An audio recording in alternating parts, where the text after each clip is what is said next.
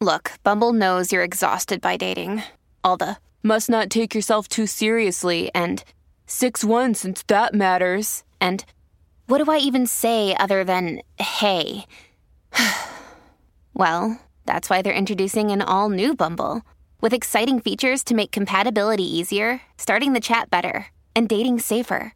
They've changed, so you don't have to. Download the new Bumble now. I remember reading something that the Dalai Lama wrote at one point, that we should really take the time to reflect on what's most important to us and set our priorities on the basis of that. And that's how to really live a fulfilling life. And I thought, like, that's the best time management productivity strategy of all time, to try to figure out what is most important to me and then to focus on that. What's next? This is a question we're all having to ask and answer more frequently. I'm Jenny Blake, your host of the Pivot Podcast and author of Pivot, The Only Move That Matters Is Your Next One. For show notes from this episode, visit pivotmethod.com/podcast. If change is the only constant, then let's get better at it. Here we go. Welcome back, Pivoters. We have recurring guest host of the Pivot Pod, Adrian Klaphaak, my very first career coach. He's an incredible coach in his own right, the founder of A Path That Fits Career and Life Coaching. And we now have a brand new Spotify playlist of all our episodes that we've done together. So if you want to hear the full Jenny and Adrian Pivot by Career Pathfinder playlist, we're going to put that in the show notes. Adrian is just coming back from 2 months of parental leave, welcoming his second kiddo into the world. And so we're talking today about doing less and focusing more. Adrian, welcome back to the show and welcome back to life outside of a newborn. Thank you. It's great to be back here. I'm not sure if I'm happy to be back to life outside of a newborn or not, but it's always good to be here with you for sure. It can be so tricky navigating anything, career and work, health, with something as monumental as having a child. I guess I just want to start by asking you about heading into leave, like how you prepared, and then we can talk about how it feels kind of having to re-enter, because I could imagine that both heading into a leave and coming back out can be kind of jarring in their own way. So maybe you could just start by telling us how you decided 2 months, how you prepared for it. I took a lot of time off for the birth of our first child. It was new, and I was very anxious about it, about becoming a father and receiving a life. And so I took a lot of time. I think it was kind of indefinite. I knew I was going to come back at some point, but I didn't have a return date. And with the second child, I decided to take 2 months. I knew that I wanted to take enough time to deeply bond with our baby boy and support my wife and our daughter in the massive adjustment. And I also did want to come back to work and am in a position where I really need to for our family. So 2 months, I guess, just felt right. Enough time to do that bonding that was really important to me, and then not so much time that I was going to have to come back and start from zero again. And I did it by planning well in advance. And the planning was actually pretty easy because I have an amazing team now. So it really didn't take that much to organize things and hand things over to my team, because they were already up and running, so capable, so reliable, so talented, good at what they do, that it was really quite easy to leave everything in their very capable hands. So I'm really grateful for that. And what I've learned from this particular time is that if I have a great team, I don't really have to do all that much planning and agonizing over taking time off. So that makes me want to continue to invest in my team and in maintaining those relationships and really giving and growing all my team members and letting them know how much I value and appreciate them.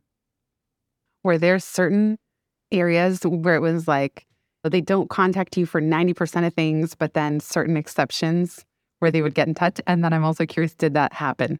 Did they need to reach out to you at any point? There were certain things. I think it was like if there was a really tricky situation with a client or a client having a really hard time, which happens infrequently, but it has happened. And that was the main one that I said, send me a text message. I'm not going to be checking email, but send me a text message if that were to happen, or something else unexpected that feels more like an extremely sensitive or emergency situation. And that did not happen at all. Didn't come to pass, thankfully. That's good. You mentioned feeling like 2 months would be the right amount of time. And I feel like sometimes it's guesswork. There's sometimes you head into a leave and there's decompression time from the pace of life and work prior.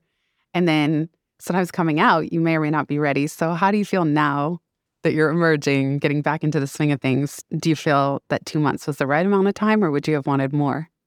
I think it was the right amount of time, all things considered. And that said, it is so full on having 2 young kids and all the needs that are a part of a young family. So on some level, I feel like I could do nothing but parent right now in my life and take care of myself and pursue my own passions and health outside of work. So on that level, I feel like, wow, I could go indefinitely. That said, over time, I do feel like something does start to feel like it's missing for me if I'm only in the world of parenting. There was something pulling me back, but honestly, I could have taken more time, 6 months, a year, 2 years. It would just be like, at some point, I would think that my soul, my being would want to give and contribute through work in the way that I have, and I found so much purpose in that. I could turn around and go back to parenting right now and be pretty happy and satisfied with that for a while. You actually love your work. You love your business. It's fully aligned. And yet I know the feeling of the case of the Mondays, or some people call it the Sunday scaries. And for me, sometimes that gets really magnified. The longer I've been away, I still will experience dread sometimes coming back into things. So I'm wondering if you've experienced that. And because it's so fresh for you, what advice would you give somebody else who, rain or shine, has to reemerge and get back into the day-to-day if they've taken a sabbatical or a leave, even from a full-time job? I didn't experience that this time. Part of it is parenting is extremely challenging. I really think it's the hardest job. To say it's a job is both accurate because it's so challenging and it is work, and then also it's much more than a job. But I think everybody knows what I mean. It's the deepest, most challenging work I've ever done. So on one level, I appreciated having the break from parenting. Coming back to work was like, okay, I get to change gears, engage a different part of myself, get a break from the often extremely frustrating way that parenting constantly derails my plans. It's so frustrating. It's very hard to feel like I'm making any kind of progress. And with work, I feel differently. I feel like, oh, I can set goals, have an impact. People listen to me. Unlike with my kids.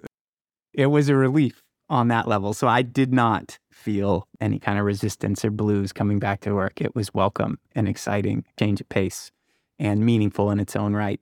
But for somebody that is feeling those Sunday or Monday blues or just resistance to getting back to work, I think that's a great opportunity to do a bit of a check-in with oneself. What is it really that I'm not wanting to come back to? What am I resisting? Because it could be that that resistance is a message from a wiser part of ourselves telling us, hey, something's off here.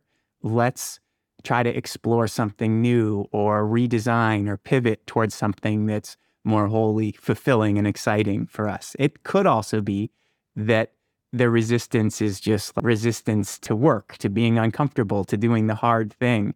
And I think that's something through parenting that I've really actively worked on myself, tried to grow myself and my ability to be uncomfortable, because so much of it is uncomfortable, emotionally or physically, lack of sleep or just the frustration of kids not listening to you and dealing with a toddler and a baby or whatever. So I've been actively trying to grow myself in my capacity to be uncomfortable, to be frustrated, but to sort of stay the course that I know is right. It could also be that. And I would say investigate it and then see what's really true for you and then begin exploring from there. I love that encouragement to actually ask, what am I resisting?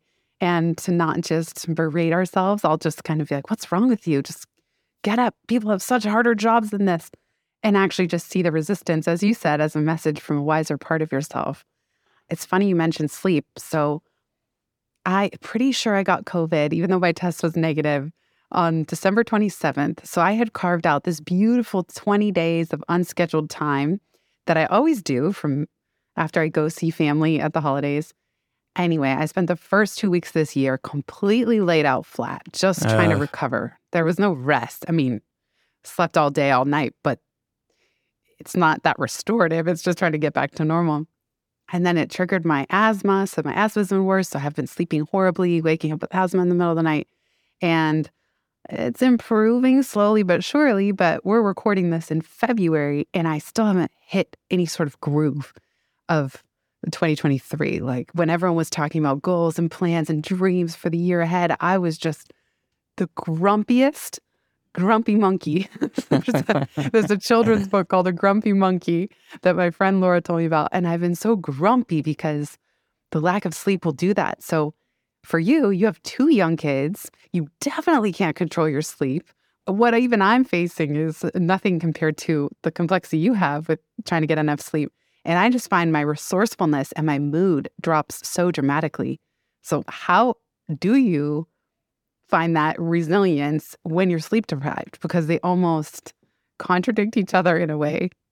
What comes to me is that I just love my kids so much. And so it is easy to be incredibly fulfilled, delighted, just like pure delight. Not all day, every day, but like it's always happening. The delight's always happening. So I really do get this amazing fulfillment and energy and vitality, love from them. That's not happening in the midst of a COVID recovery, right? So I would say that's one thing. And I think if I were to expand that kind of into just a sort of general principle, I think seeing the joy, feeling the joy, like really appreciating the joy or the fulfillment that is a part of one's life or work or whatever is really important to let that in. It can be so tempting to focus on what isn't working well and fixate on that.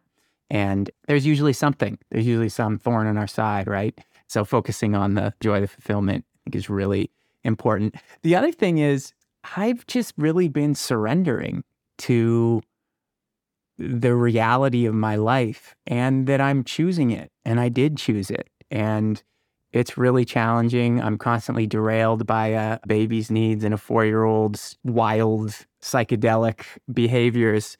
And I have to just let go of my agenda. And I feel like an emotional maturity or something that I'm working with myself on because I get really frustrated. And so it's not like it's easy for me to surrender, but I do feel like that is the way to preserve the sanity that you're talking about, to not just be so aggravated all the time. I gotta let go and just surrender and trust. Life is long, hopefully, and I'm not going to be in this situation forever. And so I don't have to fight an uphill battle to try to maintain my life exactly like it was before or have the best year ever in my business.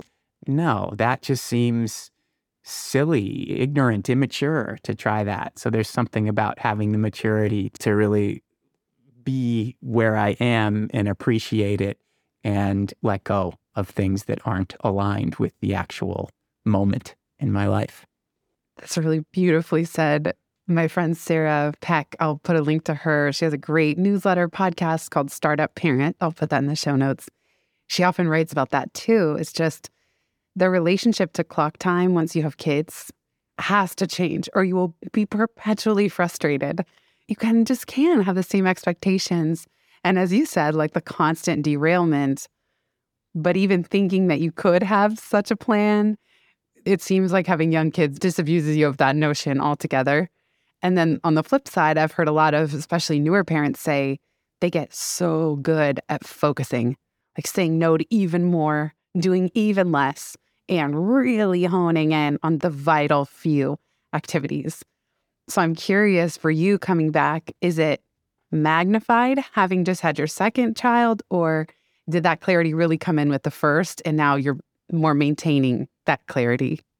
It came in with the first and it's magnified with the second. And it's so true what you just said, that as a parent, I'm more discerning than ever. I have better time management than ever.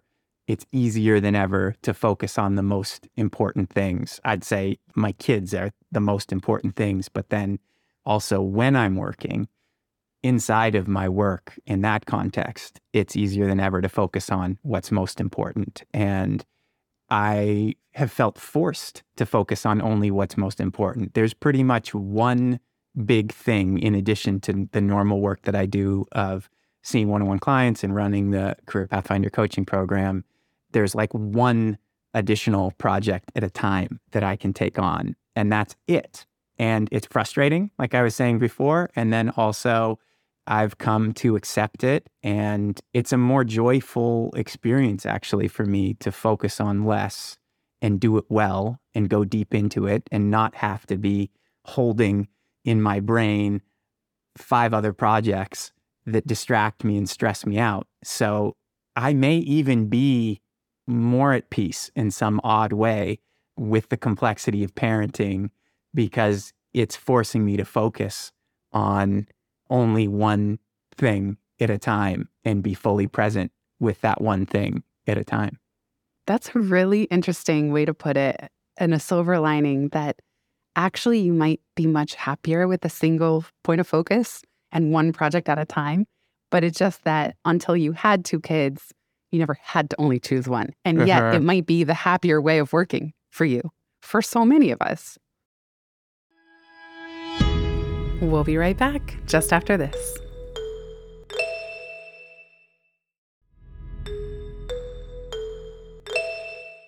What about for you, Jenny? You don't have kids. You have a dog, kind of like I would say that's a child of sorts, but you don't have kids. How do you choose what to focus on and how much to focus on?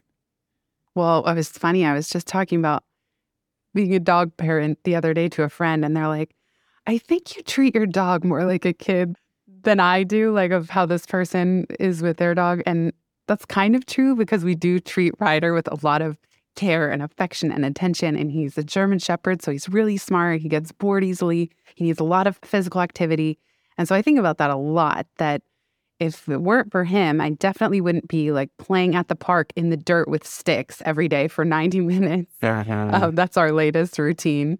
And even we play with balloons in the house. So there's a lot of my day that's taking care of him in a way, because I feel too guilty if I just see how bored he is and I know that he hasn't had any attention for too long. It makes me very antsy. I think that's because I have a lot of guilt for how it was for my dog when I was growing up, when I didn't know any better. That's a long way of saying that I too have to drop the notion of what I could have done before. I think because I was single for so long and I lived alone for 7 or 8 years in my late 20s, early 30s. I mean, living alone, it's so delightful. Like, I know some people have never had that experience. I never wanted roommates. I never wanted to have to make small talk when I came home from somewhere. When I did have roommates in my very early 20s, I was always praying they weren't home. Please don't be home so I don't have to talk to you when I come home from my day. Like, who does that? But that was me. My mom would always say, you got to have roommates. It's like, you're young. That's what you do. And I never wanted it. So I found living alone to be heavenly. You can sleep when you want, wake up when you want. And same thing with working. And especially once I was self-employed, it was like the bliss of pure focus. So what I always have to reconcile is that vision of what I call my single solo self, because I know what that was like and what she was capable of. And yet now life is more beautiful, more chaotic. The house is messier, but it's more fun. Even Ryder infuses so much joy and playfulness. And life. It's just with him running around, he kind of animates the whole house. I also have to remind myself, I cannot compare my pure output on a work sense with what I could do before. But it's hard because I know what that felt like before. And I don't sleep as well because I'm a very light sleeper. So between having Ryder running up and down the stairs or whatever he's going to do, whatever Michael's doing, I just don't sleep as well. So it is reconciling certain sleep factors, time, energy, attention, with a totally full life that, as you said, of course I'm choosing. And I would choose it again and over again. It's just holding both the nostalgia. In a book called The Dirty Life, I'll put the link in the show notes. And my Readwise app gave me a snippet back that I had highlighted a couple years ago, where she said, we never really grieve for our single life. It's always a celebration when you get married, but we never properly grieve whatever side of ourselves and that pure freedom you have when you're young, and the possibilities are totally endless because we keep making choices that makes our life really full and meaningful, but changes things. So I thought that was a really helpful reminder. And that's kind of what I remind myself too, even on a day-to-day basis when, I don't know, lately, like just the start of 2023, how it started, I'm not that motivated. I'm just not. So to me, it's also trying to read the signals of, like you said, what else could I drop? It's always a question of what else could I drop, even though, like you said, I don't have kids that's like this immediate forcing function in that way.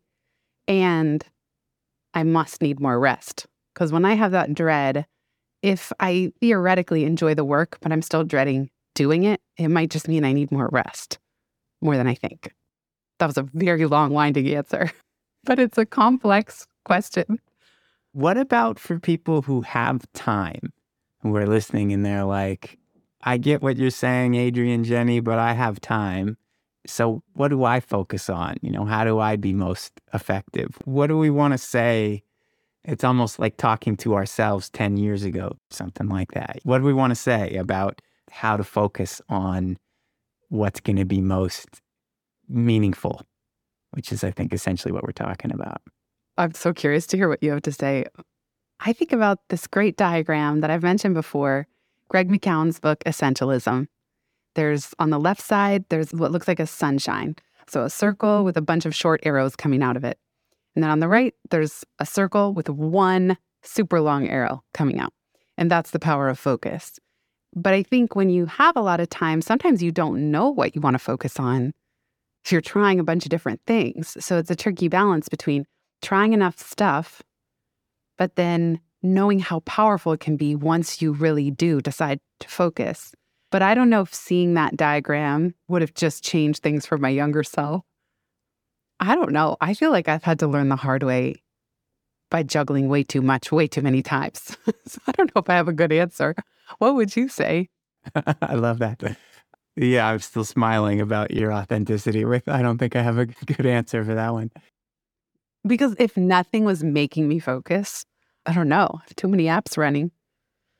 I think for me, it would come down to what's my purpose, or what's one's purpose, or some variation on that question, which could be, what am I most excited by, passionate about right now that sort of has the most energy in it?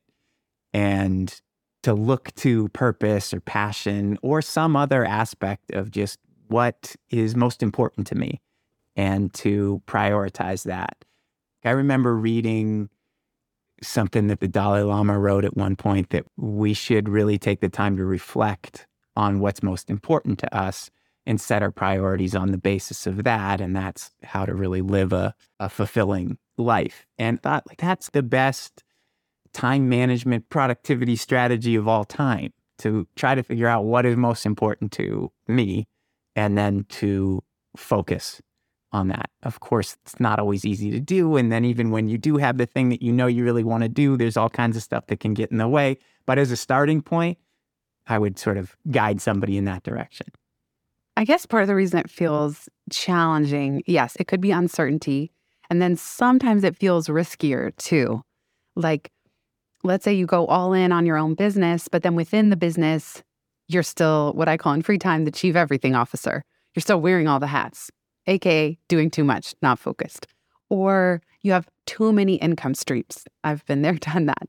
Or you have too many clients and not at high enough rate. So that's almost scattered, kind of just disperses energy. So sometimes I think it feels risky as well to claim whatever that one thing you're most passionate about and go all in. I think it's risky. It feels risky, at least. Absolutely. Because that's assuming you're right in that moment. Absolutely. I don't know. Have you had that clarity within your journey of business building? Oh, was there a point in your business building journey where you felt unfocused, like you just knew you had too much going on? When I had launched the Career Pathfinder coaching program, it was the first thing that I had done that was beyond me seeing one-on-one clients or having other coaches that were seeing one-on-one clients.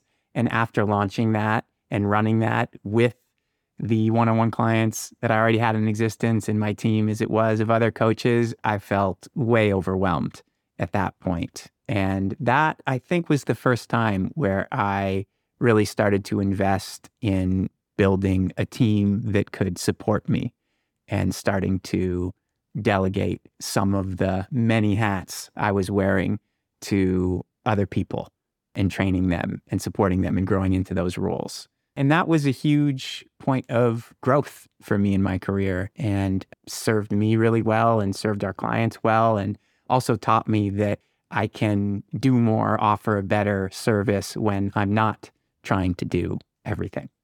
Yeah, I have such an interesting relationship with team building in that way. I do think going from 0 to 1 in terms of having never hired even a part-time VA to hiring someone or hiring for help around the house after having never really worked with anyone can make such a huge difference, especially for the stuff that you dread.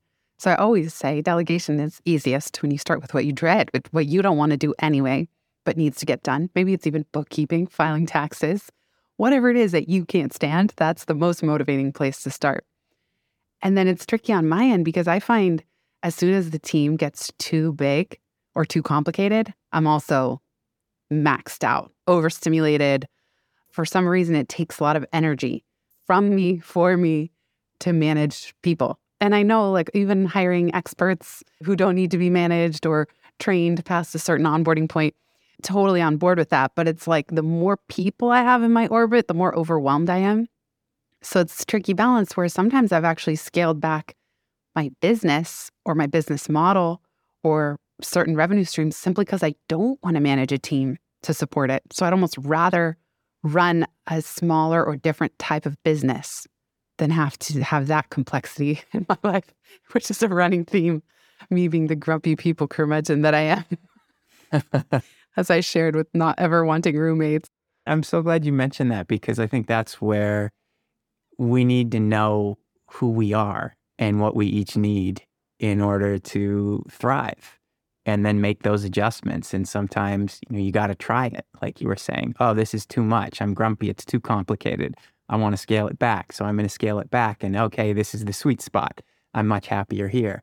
And I share your feelings that bigger isn't better. A bigger team is not necessarily going to be more fulfilling. It's not necessarily going to make one happier or even free up your time in the way that you want to. So it's a great point. It's really important for everybody to consider what is right for me. Yeah. And it's funny. It's like we've talked about the joys and the joys that draw you like a magnet to where you inherently want to focus, like your kids. And then we've talked about dread and grumpiness as being these signals of little wake-up calls. Like, hey, I'm really grumpy about this. What's that about? And that can be motivating in its own way. And as you were talking, it also strikes me that it's all a series of trade-offs. So you said very powerfully earlier in the conversation that you remind yourself that you're choosing these things. And I do think we can make informed trade-offs that help us focus. I am going to shut down these 3 things in my life that aren't working, but the trade-off is I know I'll be able to invest so much more in this other area. And for me, just getting clear on the trade-offs so that I know I don't have to do any one thing. Like, I don't have to have a big team, but the trade-off is taking a leave might be more complicated than it otherwise would be, for example. I will often coach people. I'll say, okay, if you're going to say yes to this new thing, which usually is a part of coaching, what's the new thing or what's the goal you want to set or the change you want to make? And usually that can't just be added into a person's existing life. Like you were saying, Jenny, there has to be something taken out, let go of. You have to say no to something in order to say yes to the new thing. Otherwise, the new thing doesn't have the space, the time, the energy, the resources it needs in order to succeed. So this is a key point, I think. If you want to do that new thing, what are you going to say no to make the time and space for it? We'll be right back just after this.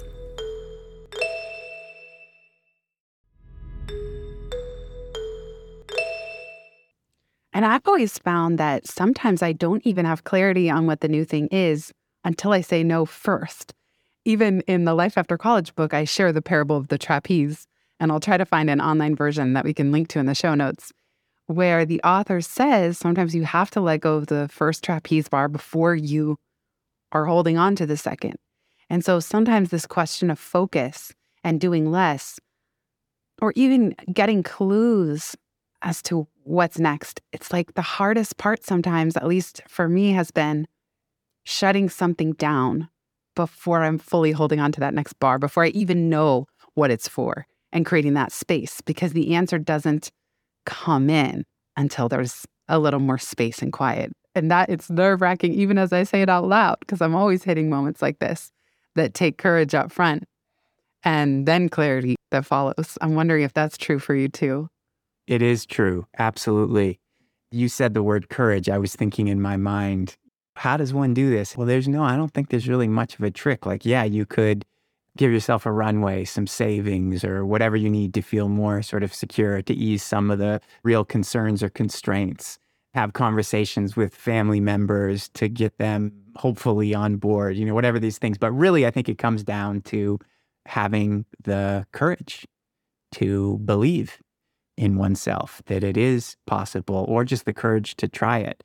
So yes, I've felt that many times. And I see this all the time when working with people in the Career Pathfinder coaching program, in my one-on-one practice. People are saying some version of, I'm unfulfilled with my work. I know something needs to change. I want something new. And they are understandably afraid to really be in that not knowing space, because it's terrifying to not know. And again, I think I was speaking to this earlier with parenting, that I'm trying to get more comfortable with being uncomfortable in the just discomfort, the unknown place. And that is also something I'm working with clients on all the time. And I think it's a really good one. And one way I've done this is to start taking cold showers. I hate the cold. I was hearing about this, reading about this online all over from friends, et cetera, for years. And I always thought, man, no way. Like, I just don't get that. And then when I connected it to wanting to help myself get better at being uncomfortable, I was like, oh, right. Yeah, I hate the cold. That would be something that would grow my ability to be uncomfortable. And it's really helped. It seems like a small thing, but like, I really hate it, but I force myself to do it.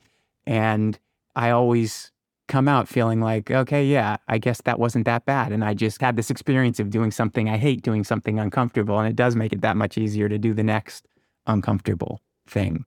I guess one question just to throw back to you or to put out to the listeners is, we could all benefit, I think, from being a bit more uncomfortable. What's the thing? How would you train yourself? Or what do you do, Jenny? Or what have you done to help yourself get more comfortable with the unknown, with discomfort?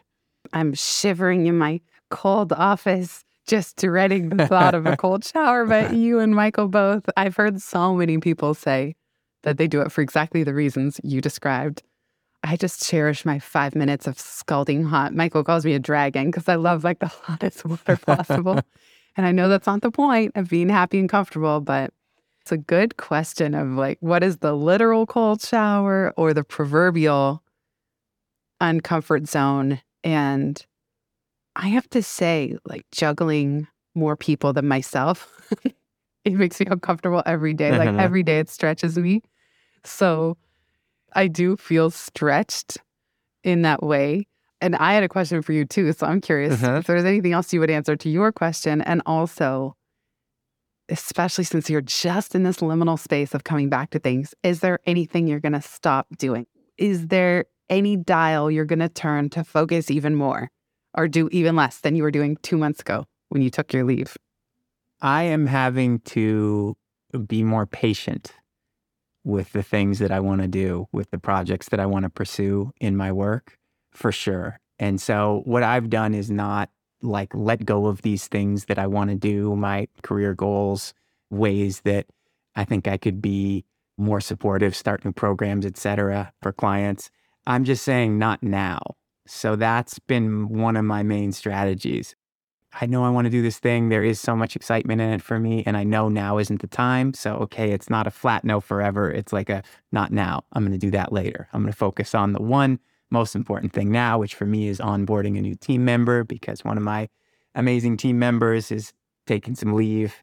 That's been my thing, like not now. But I don't know if there's something that I've outright stopped.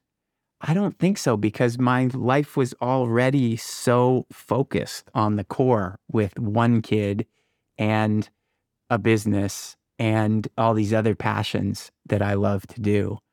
What's happening is patience, is not now, is putting things on hold until later for me. That's a good one. And I love that framing of what do you want to say no or just not now to? Because that way it doesn't feel like it's taken off the table forever, but you're saying not now. And I've had those conversations with friends even who get maxed out on, let's say, coaching. And it's like, maybe you want to not take any new clients for 3 months. And that's a not now. You'll see if you want to take them after 3 months, you might or you might not.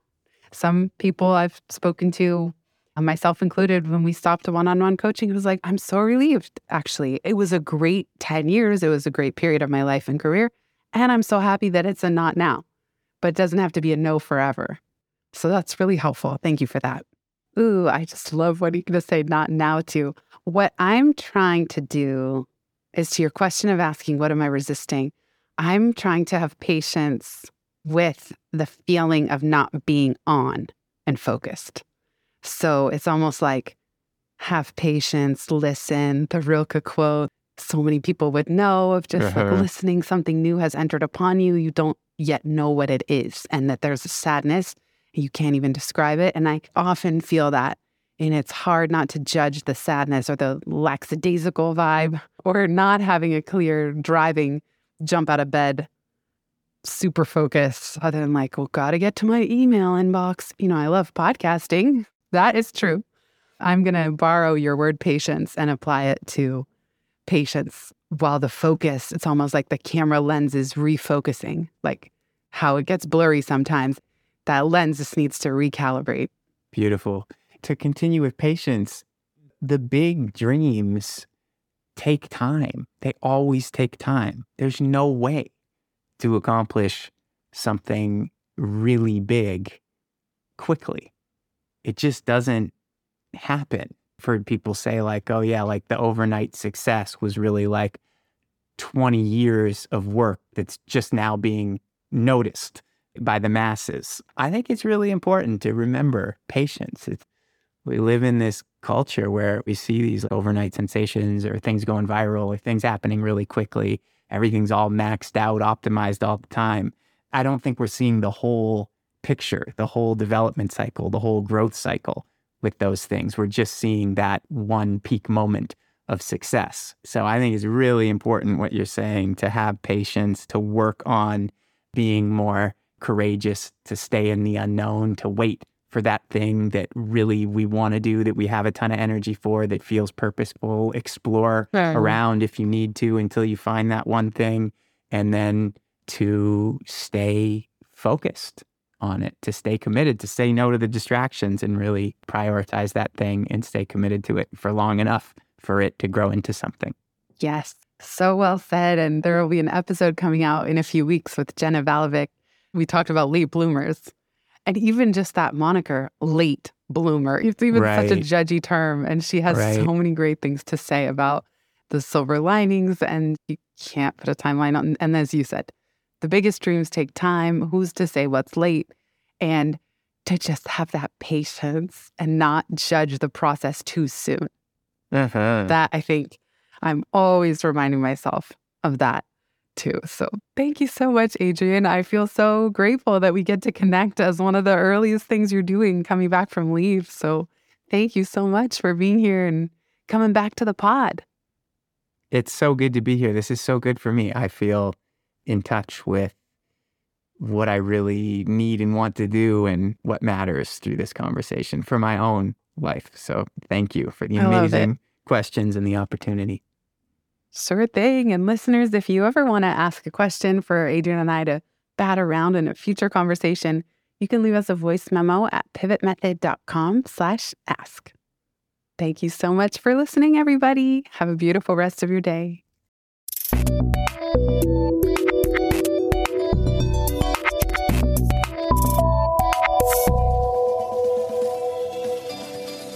Thanks so much for listening to this episode of the Pivot Podcast. Make sure you don't miss an episode or my insider tips and templates by signing up for Pivot List, a curated twice-monthly newsletter where I share the inside scoop on what I'm reading, watching, listening to, and the latest tools I'm geeking out on.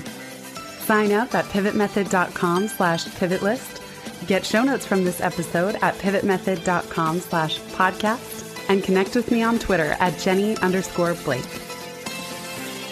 Remember, build first, then your courage will follow. Hasn't it always?